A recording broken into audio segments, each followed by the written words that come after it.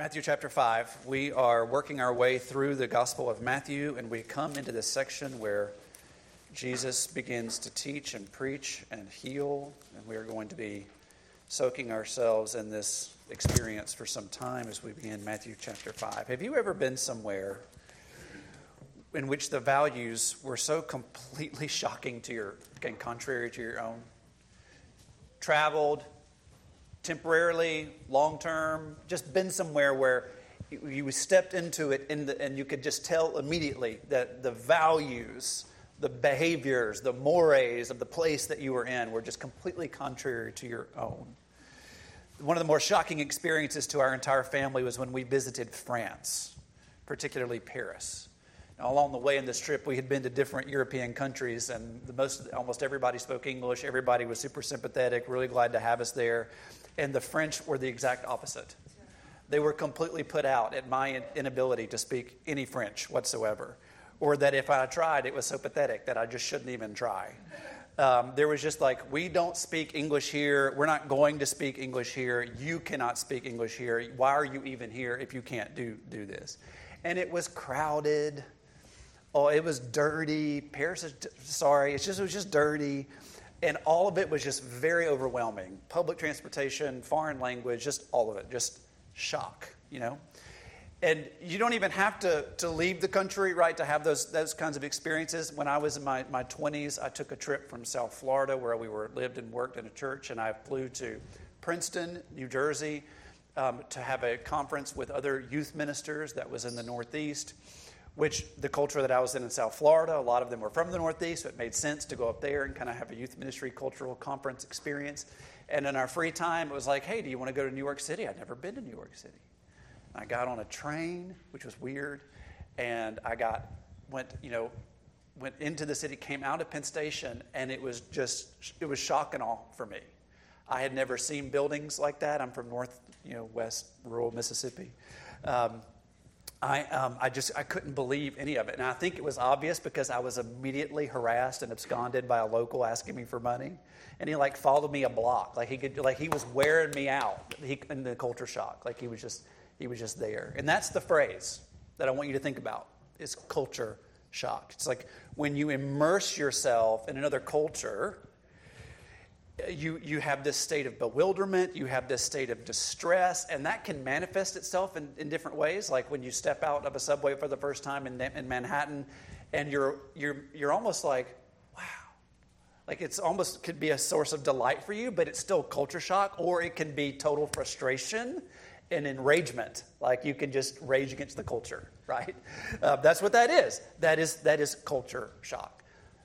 So in Matthew, we've been inundated for the first 4 chapters about the good news that Jesus really is Jesus. He is the Messiah. He's come to save people from their sins. And the very end of chapter 4, verse 23, Matthew gives us a sentence. Jesus began to go all over Galilee, teaching in their synagogues, preaching the good news of the kingdom, and healing every disease and sickness among the people.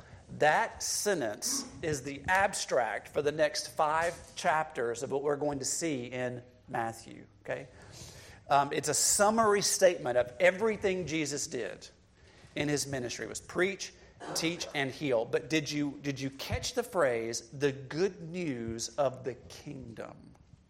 Okay, that was the content for Jesus' teaching. The good news of the kingdom, that was the content of Jesus' preaching. The good news of the kingdom was manifested physically in the form of his healing ministries that we're going to read about as we go through the Gospel of Matthew. So in chapters 5, 6, 7, 8, and 9, Jesus is teaching about the kingdom's values, the kingdom's culture, the kingdom's practice. And the kingdom of God is completely different than the kingdom of this world. It looks completely different than the ones you and I live in right now. The values are different. The priorities are different. The culture is different. The behaviors are different. The practices are different. So what we're looking at today, as we begin today, is just a long series of teachings, a longer series of stories that are illustrating for us the values, the priorities and the practices of the kingdom of God as opposed to the kingdom of this world. Okay? The intent of chapters 5 through 9 is culture shock. It is to make you feel like what it is to be a citizen of the kingdom of God, not a kingdom of this world. Okay? That's Matthew 5, 6, 7, 8, and 9. So we're going to start today with Matthew 5, verses 1 through 3. Would you stand with me? We're going to read together the first of Jesus' teachings from the Sermon on the Mount, Matthew 5, 1 through 3. When Jesus, saw the crowds, he went up on the mountain. And after he sat down, his disciples came to him. Then he began to teach them, saying, "Blessed are the poor in spirit, for the kingdom of heaven is theirs." This is the word of the Lord.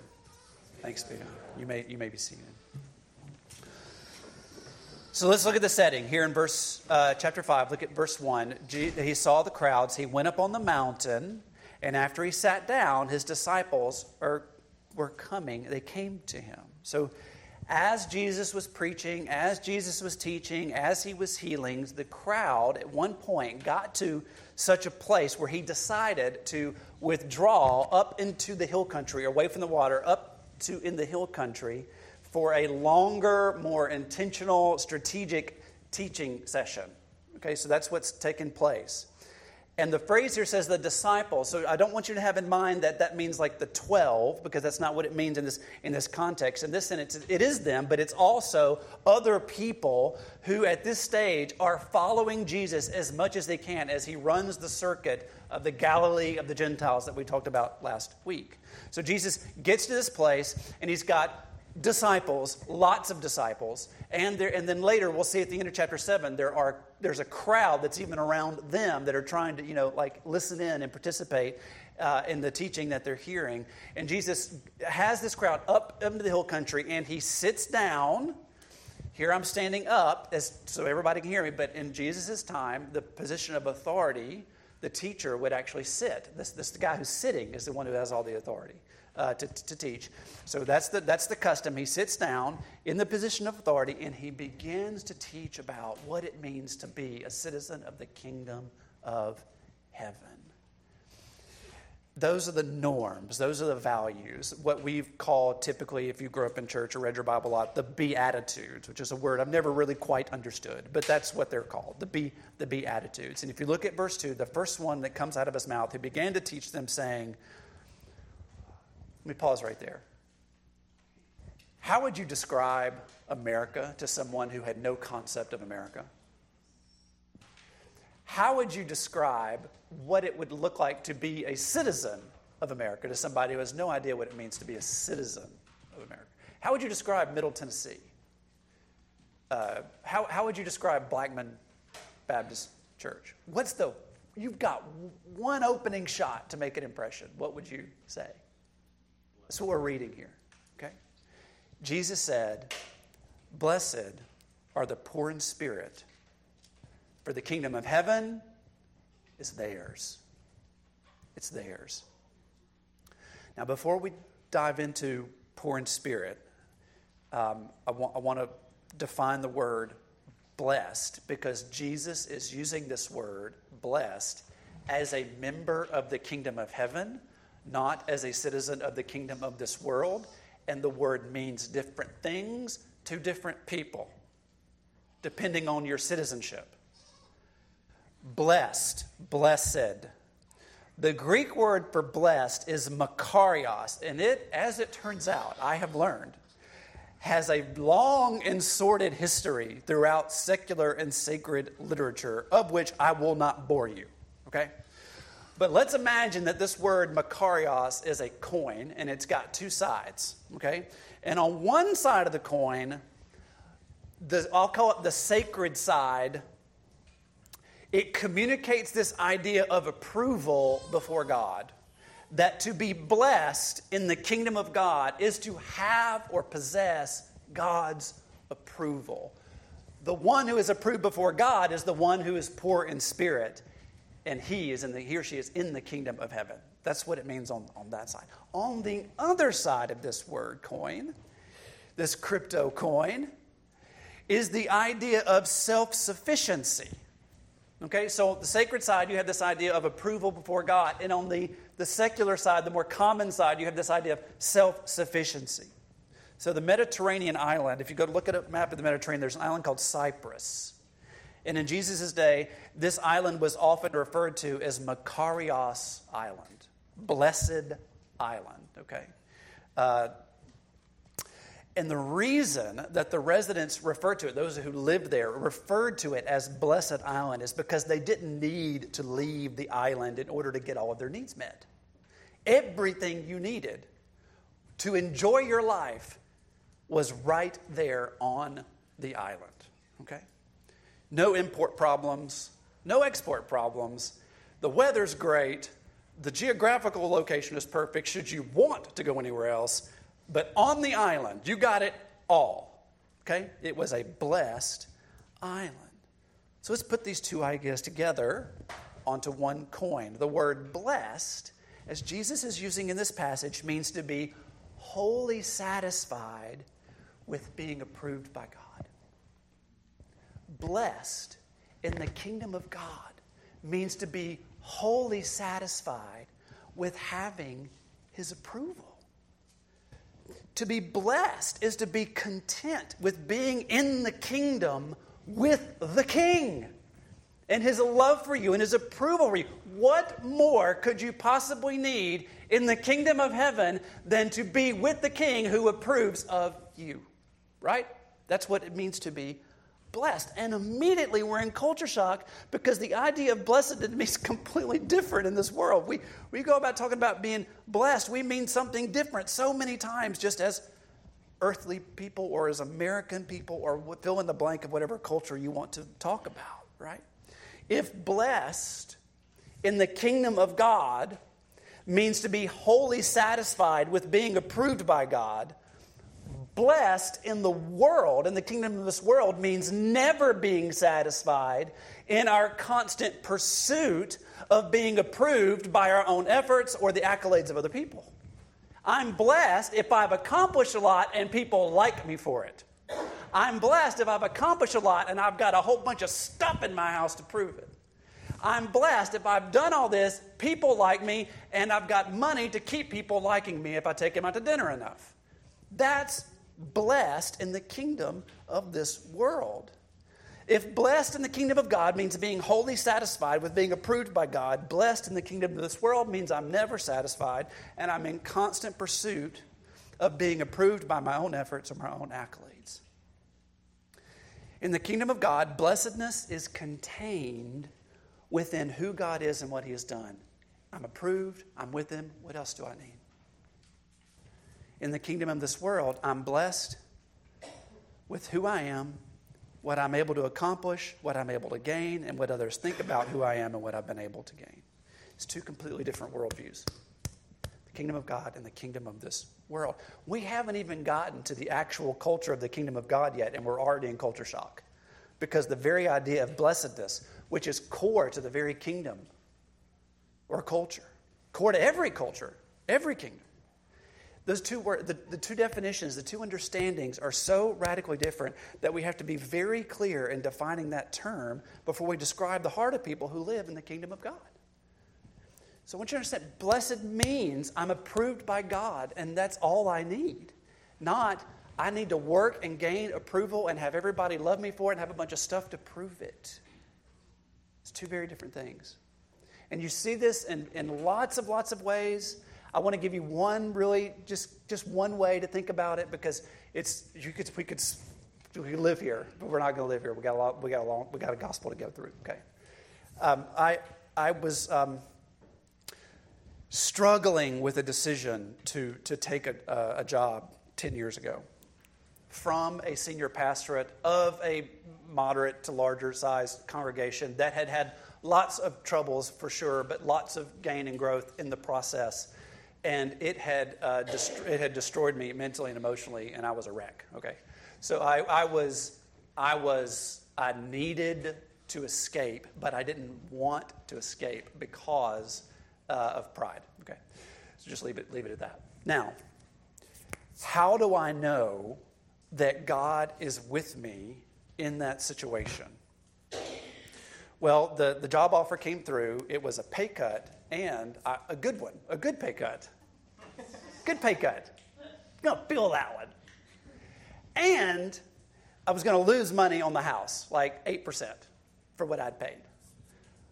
Not good, right? Not good.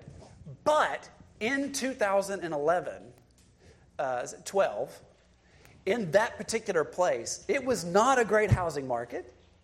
And the very fact that our house sold within 30 days was a real gift, even if we were going to take like an 8 or 10% cut and a salary cut. Did I mention that it was hard? Okay.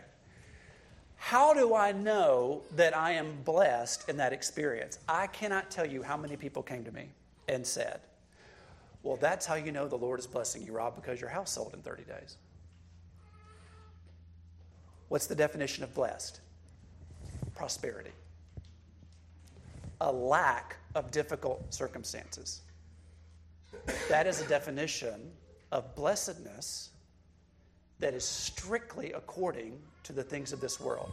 Now, don't hear me, listen, hear me say. Contentment. Remember I said contentment, wholly content. Regardless of my circumstances, regardless of my trials, I am approved by God, and therefore I am blessed, right? That is the definition of blessed. Does the love of God and the approval of God often result in more circumstantial circumstances of joy and blessing that we can then rejoice in God in? Yes. And one of those might be my house selling in 30 days when it shouldn't sell at all, right? But I don't determine God's blessingness on my life by my circumstances. I determine it in my life based on Him and His love for me in Jesus. That means I'm blessed. You see how this manifests itself? You're always blessed in Christ. We're going to do that so many times. It might manifest in other circumstances, but in the kingdom of this world, God only blesses you if my circumstances warrant it. That's not what I'm going to look to determine myself as blessed in the kingdom of God. I'm going to look to the cross.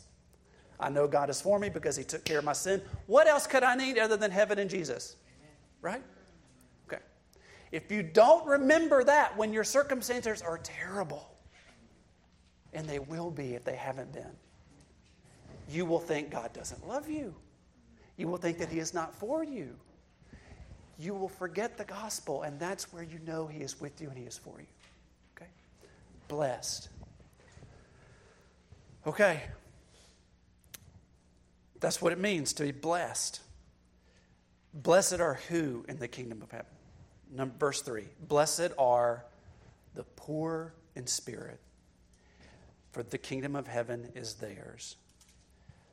The people who are poor in spirit are the ones who have citizenship in the kingdom of God, and they own it. It's theirs. They reign with Christ in it. Blessed are who? The poor in spirit. So if you want to be a part of the kingdom of God, if you want to be a citizen in God's kingdom, if you're going to find satisfaction in God's approval of you, if you want to be blessed in the kingdom of God way, then here's what you have to do. And it never stops. You must first and continually and consciously acknowledge your unworthiness before God.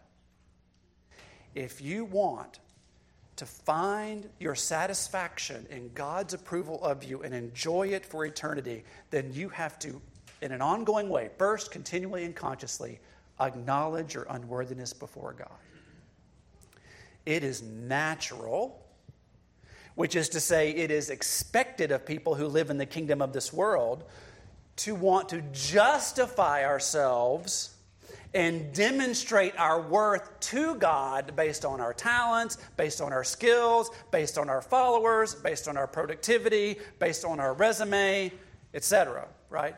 That is the way of blessedness of the world. Blessed are people, blessed are the not poor of spirit, but blessed are the talented. Blessed are the people who make much of themselves. Blessed are the people who are incredibly skilled and want everybody to know it. Blessed are the people who have followers. Blessed are the people who get stuff done. Blessed are the people who have the resume that, wow, that's who's blessed in this world. But in the kingdom of God, blessed are the poor in spirit. Blessed are the people who continually and consciously acknowledge their unworthiness before God, because then they can find their worth in His approval, not their own efforts.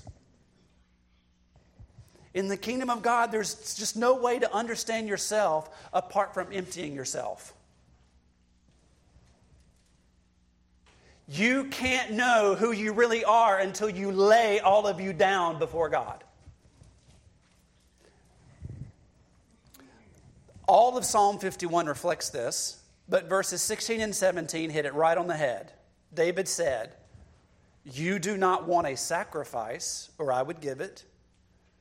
You are not pleased with a burnt offering. The sacrifice pleasing to God is a broken spirit.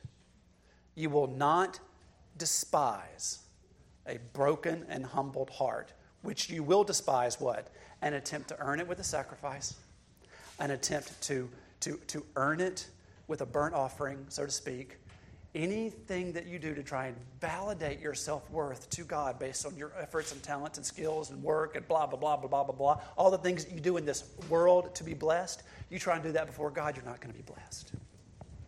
If you want to be blessed, you have to empty yourself. You've got to empty yourself. You've got to empty yourself. Poverty of spirit. And you see this all through the Bible. Abraham, Genesis 18, I have undertaken to speak the Lord, I who am just dust and ashes, empty of self, therefore blessed. Jacob, Genesis 32, I'm not worthy of the least of all the steadfast love and all the faithfulness which you have shown to your servant. Boy, did his circumstances break him into a place of poverty of spirit. And he was blessed. 1 Chronicles 29, David, who am I? What is my people that we should be even able to offer willingly? For all things come from you, and of your own is what we're given to you. I don't have anything except what you give me. It's a poverty of spirit. 1 Kings 3:7, Solomon, could anybody brag about his wealth and his productivity? What does he say? 1 Kings 3, God, you've made your servant king in place of David, my father. Although I am a little child, I don't know how to go out or come in. I got nothing. He's literally got everything. He's the most powerful king on the planet, but he's got poverty of spirit.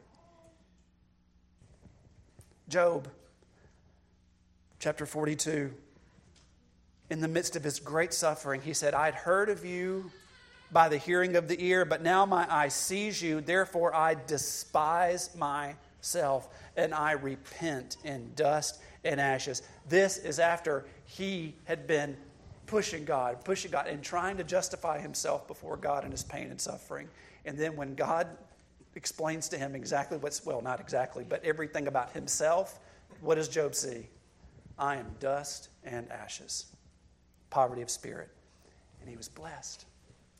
Isaiah, woe is me, for I am lost. I am a man of unclean lips. I dwell in the midst of a people of unclean lips, for my eyes have seen the King, the Lord of hosts.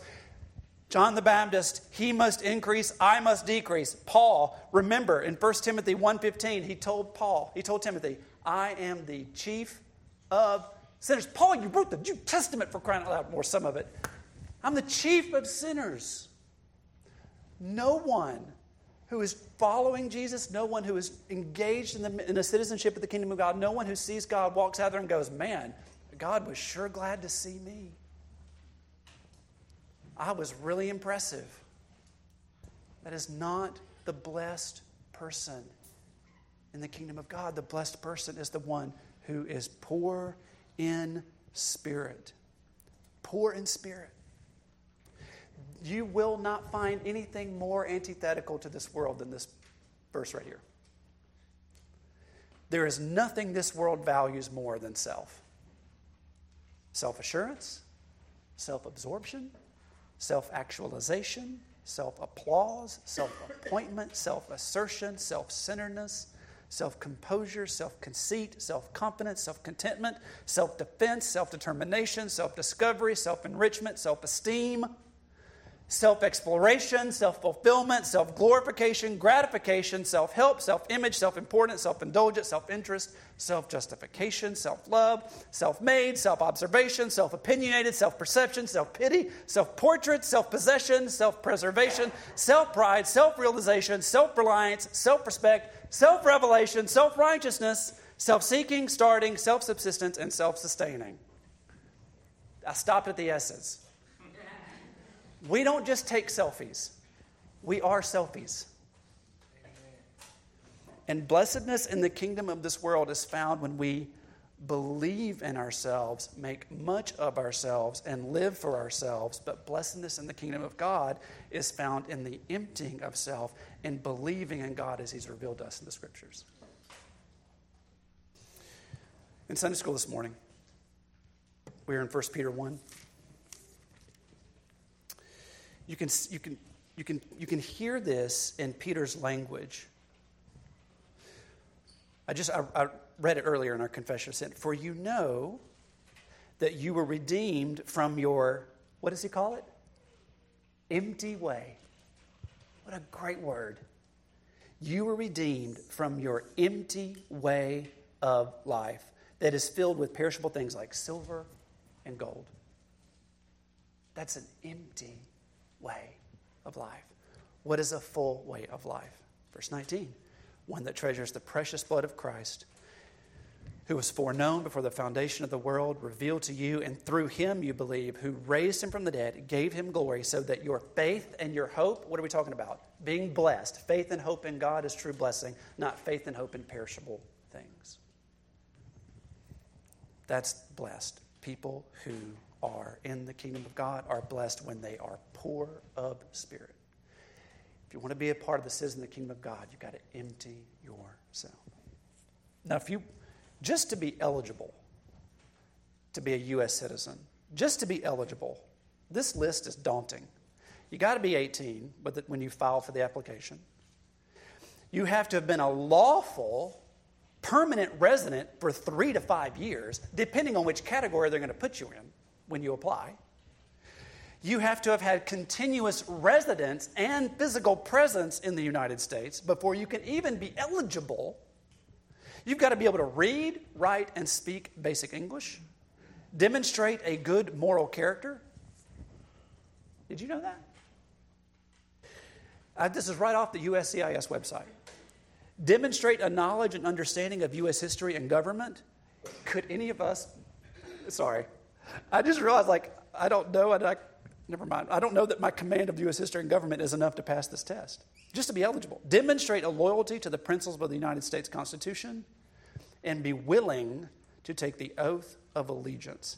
It is so complicated that if you go to USCIS's website, there's actually a survey that you can take to help you determine whether or not you're even eligible and should bother. Right? It is hard, it is complicated, it is long. You have to earn it. A limited number of people each year can even become citizens. And I'm happy to say that becoming a citizen of the kingdom of God is much simpler. It is not easier, but it is simpler. And the first step is this: become poor in spirit. You have to exchange a life of selfishness for a life of selflessness. You cannot be full of yourself. You have to be empty of yourself, which is super simple and not easy. Because what we want Jesus to do,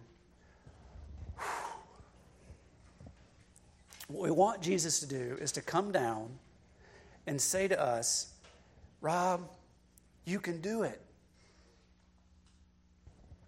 I know you feel helpless, but you can do it. But that's not what he did. He made helplessness the doorway to heaven. The thing that we hate the most about ourselves, says Martin Lloyd-Jones, is the very thing we have to embrace about ourselves, because that puts us in a position to be filled with Jesus. That's culture shock. It's culture shock. But if you will consider Jesus' own life, maybe it will help you join the kingdom. Because Jesus existed in the form of God and did not consider equality with God as something to be exploited. Instead, he emptied himself by assuming the form of a servant, taking on the likeness of humanity. And he'd come as a man, and he humbled himself by becoming obedient to the point of death on a cross. So there's no argument, is there, that Jesus is the single most influential person to have ever existed? No one else is even close, and he did this by emptying himself, assuming the form of a servant, becoming obedient to the point of death on a cross. So no surprise then that if we want to be a part of Jesus' kingdom, we have to do the same. We have to be empty of self. You can't be full of Jesus if you're full of yourself. And if you are a Christian, you totally get what I'm saying, but that doesn't make it easy. You get the fact, you feel the fact, you are a citizen of the kingdom of God, and you are living in the kingdom of this world. It's an already, not yet thing, right? You're a kingdom of God, but you're living in this world, and and to make it double-ish, you're used to being you a citizen of this world. And so that's hard. You have contrary values living. Your mores are different. Your values are different. Your behaviors are different. The way that you live your life is different than everybody else's. And it's like you're always living in culture shock. Okay? Which is why I said that to be poor in spirit is to continually acknowledge your unworthiness before God. You are, what's that old song? You are a poor wayfaring stranger. I can't remember the rest of the words, but that's what it means to be a Christian right now. If you are living according to the kingdom of God, your value is poverty of spirit in a world that is full of self-spirit. Okay, the world's over here taking selfies and doing TikTok and doing all their stuff, making much of itself, trying to get followers, trying to get attention, trying to get influence by making much of themselves. And here Jesus is saying the way to make influence and make headway and be the most influential person in the world is to make nothing of yourself and be full of Him, and therefore make everything of Him. It's His world anyway. It should work, right? He didn't make it. So you're fighting against that, and then it's just internal, like you're fighting your own selfishness, right? And you're working for the fruit and struggling for the fruit, and there are just days where it's just not there. It's just not there. And here's what I would say to you. The fact that you're fighting is not proof that you aren't really a citizen of the new kingdom. Because that's the temptation. Like, you fail, and you fail, and you fail, and you fail, and you fail, and you're living according to the world's values, some days more than others, and you think, gosh, if I was really a part of the kingdom of God, I wouldn't have this struggle. No. The fight is the fruit. The fight is the fruit. Only citizens of the new kingdom fight against the values of the kingdom of this world. The fact that you are fighting is the fruit of your traveling.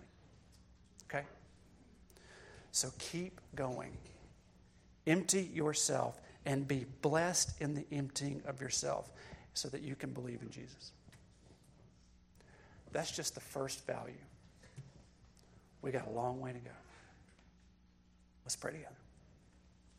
Father, we are grateful for the truth of your word. We are thankful for Jesus' intentional time of teaching and explaining the kingdom of God. You said, repent because the kingdom of God is near. In Him, it was physically present, and then His return, it's coming permanently. And we who believe and trust, we have this struggle, and so we pray that we'll continually empty ourselves and put our hope and trust in you. And I ask that you would do a work in the lives of unbelievers who are listening or here, listening, watching online. That God, you would show them the contrary value of making much of self and working hard to feel validated by our efforts, and instead just be empty and poor in spirit and embrace you who lived perfectly on our behalf. Super simple, not easy. Break our pride and help us believe and trust in you. We ask it in Jesus' name. Amen.